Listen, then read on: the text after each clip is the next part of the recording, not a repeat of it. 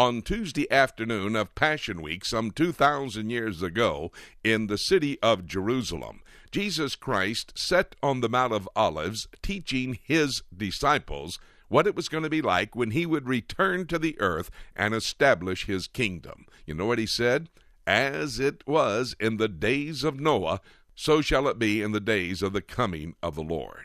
Hi, everybody. I'm Jimmy DeYoung, and I'm so grateful that you would take a moment to join us as we take a look at the book.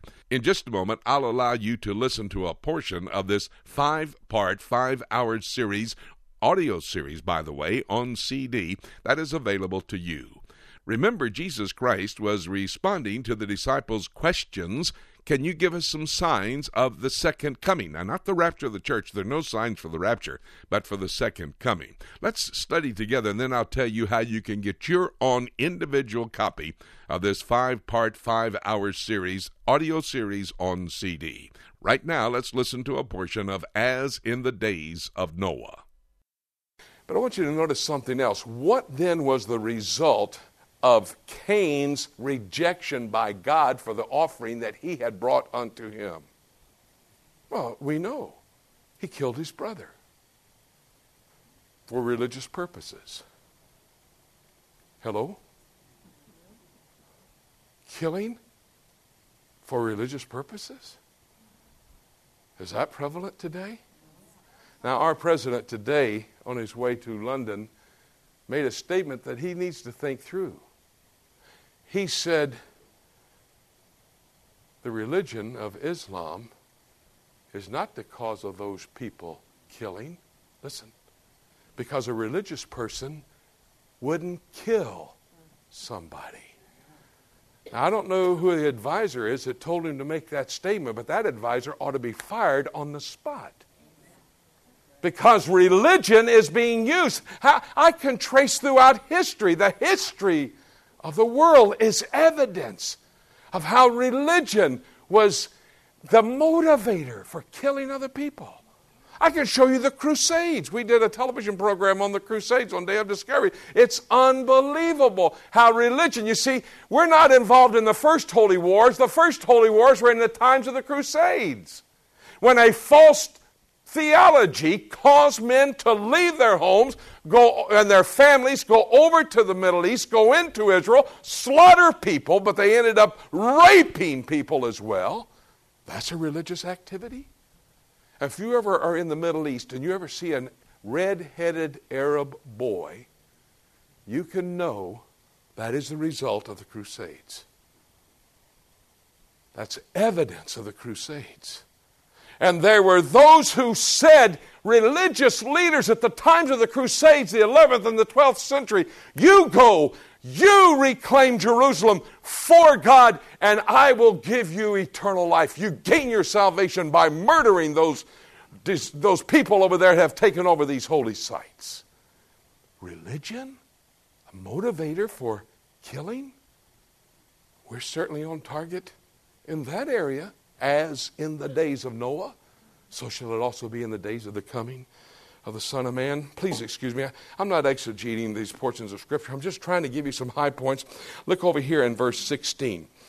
And Cain went out from the presence of the Lord and dwelt in the land of Nod on the east of Eden. Now, wherever Eden is located, the Garden of Eden it's talking about, Garden of Eden to the tree of life, so that if they were able to eat of that tree of life, they would have had eternal life in their sinful nature.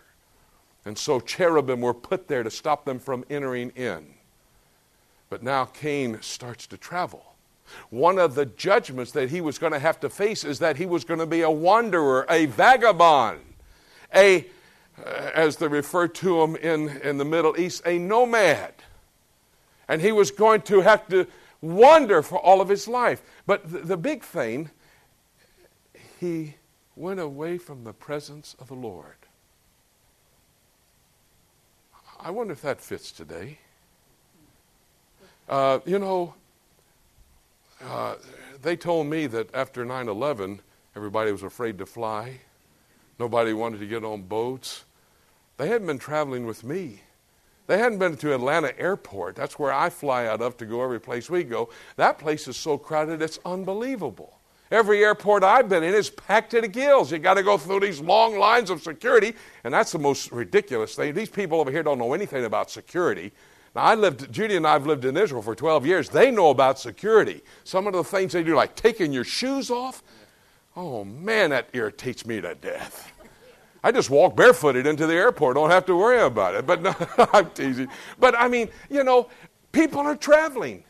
And sometimes, I'm not saying it's wrong to travel, folks. And basically, at our age, there's opportunity for us to spend more time traveling. And there's some great opportunities in traveling. The purpose can be God-centered. You can have a purpose in your travel.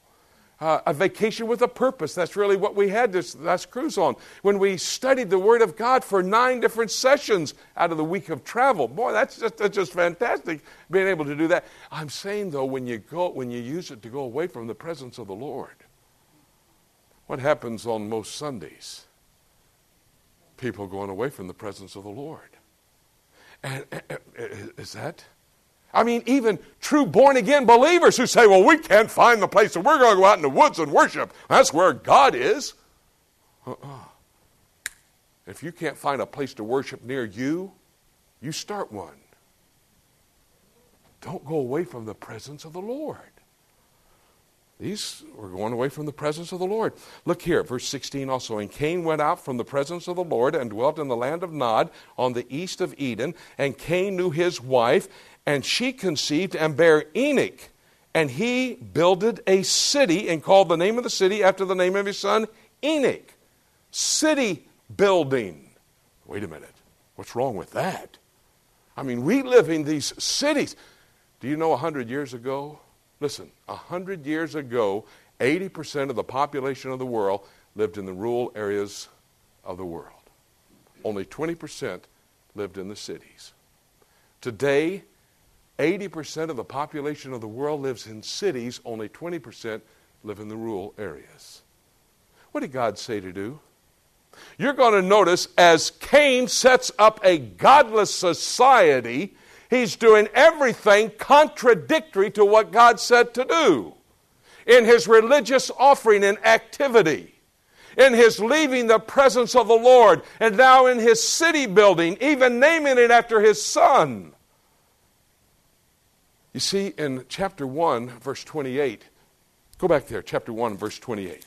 Look what God says to Adam and Eve. And God blessed them, and he said unto them, be fruitful and multiply, and fill the earth and subdue it, and have dominion over all the flesh in the sea, and the creeping things and the fowls in the air, etc. What did he say? Be fruitful, multiply, and fill the earth. He didn't say go just outside the area of Nod and establish a city and build a city. What was one of the problems with Noah's great-grandson, Nimrod? He built a city. What did God say to do? Be fruitful, multiply, and repeople the earth. Genesis chapter 9, verse 1. In the face of God, lest we be scattered upon the face of the earth, will build us a city and become a great people in one city. God's plan was to be fruitful, multiply, and fill the earth. And after the flood, repeople the earth. But here, in the face of God, oh, by the way, since now 80% of us live in cities, sin spreads at powerful speed. It's in a city where that can happen, not in the rural areas. God had a plan. We say, well, this earth is crowded. This earth, that is the biggest lie from the pit of hell I have ever seen. You know where Jacksonville, Florida is up the road here? There's 6 billion, with a B, 6 billion people on the face of the earth. You can take 6 billion people, give them 2 square feet of property, and stand 6 billion people in the city limits of Jacksonville, Florida. If you don't believe that, you call them and ask them what their square footage is for Jacksonville. I've done it and divide that by 6 billion, and it gives them 2 square feet apiece. My son and daughter-in-law and our grandchildren live in Texas, in San Antonio, Texas. You can build houses with a piece of property, 100 by 100, a family of 4 in each house. And in the state of Texas, you can put 6 billion people divided into families of 4 with a little 100 square foot in the whole state of Texas, and that takes care of everybody. This earth is not overpopulated. God said, be fruitful, multiply, fill the earth. Instead, we reverse that. We go build big cities. And so sin can run rampant. And disease, which is part of that which Jesus said will come at the end time. As in the days of Noah, so shall it also be in the days of the coming of Son of Man. Look down here, and I'll not read all the names. Enoch had children, they had children. Then Lamech came into existence in verse 19, and Lamech took unto himself 2 wives. Now that's in the face of God again. This godless society that is being established by the offspring of Canaan, prevalent today. I'm going to make a hard statement. Please don't misunderstand me. There may be some of you who have already become involved, and it's not the unpardonable sin. But I do not see any scriptural reference for divorce except in chapter 7 of 1 Corinthians. If a born-again mate is married to a lost mate and the lost mate departs, then the born-again mate, if he or she does not ask for a divorce and the lost mate departs, let them go and it'll be as if you had never been married. I believe that's the only exception. Now, if you want to discuss it with me, I'm fine. And if you've already had a divorce and you're living with another mate, I'm not attacking you. Please don't misunderstand that. That's not the unpardonable sin. God is forgiven. You can go ahead from here. Judy and I made a decision just a moment ago. I said, here's my wife, Judy. We've been married for 44 years. I brag about that every place I go. Not bragging on me. I'm bragging on God who's kept us together. I mean, it's only God that's kept us. Amen. Somebody, I didn't ask you. You put the amens in the right place. That wasn't one of them. Somebody asked us the other day, have you and Judy ever had a fight? I said, one. It's been continuous since we got married. But it's so much fun making up. I just love it. But you know what? We never made provision for failure at the beginning. We made a commitment. September the 12th, 1959. Right date, honey? Yeah. And we said, we're not going to make provision for failure. And we're going to duke it out, but we're going to stay together as the Lord keeps us. In the face of what God said to do, Genesis chapter 2, when He instituted marriage, Lamech has 2 wives. Is that prevalent today? I can remember when we never even talked about somebody getting a divorce.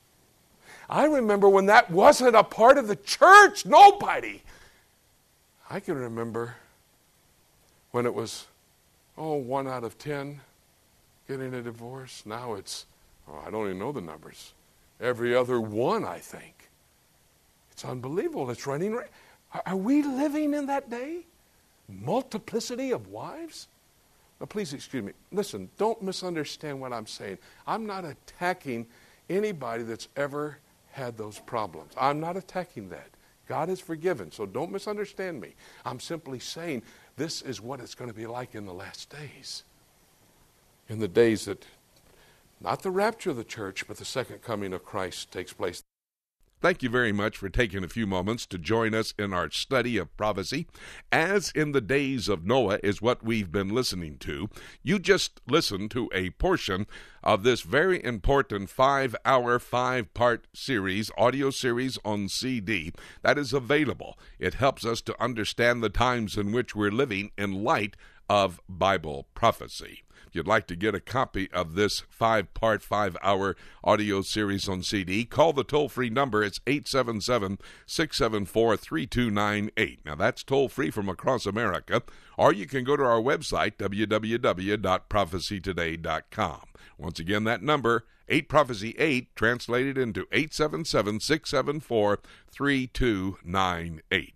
Thank you again for joining us. I'm Jimmy DeYoung, reminding you Jesus Christ can come at any moment.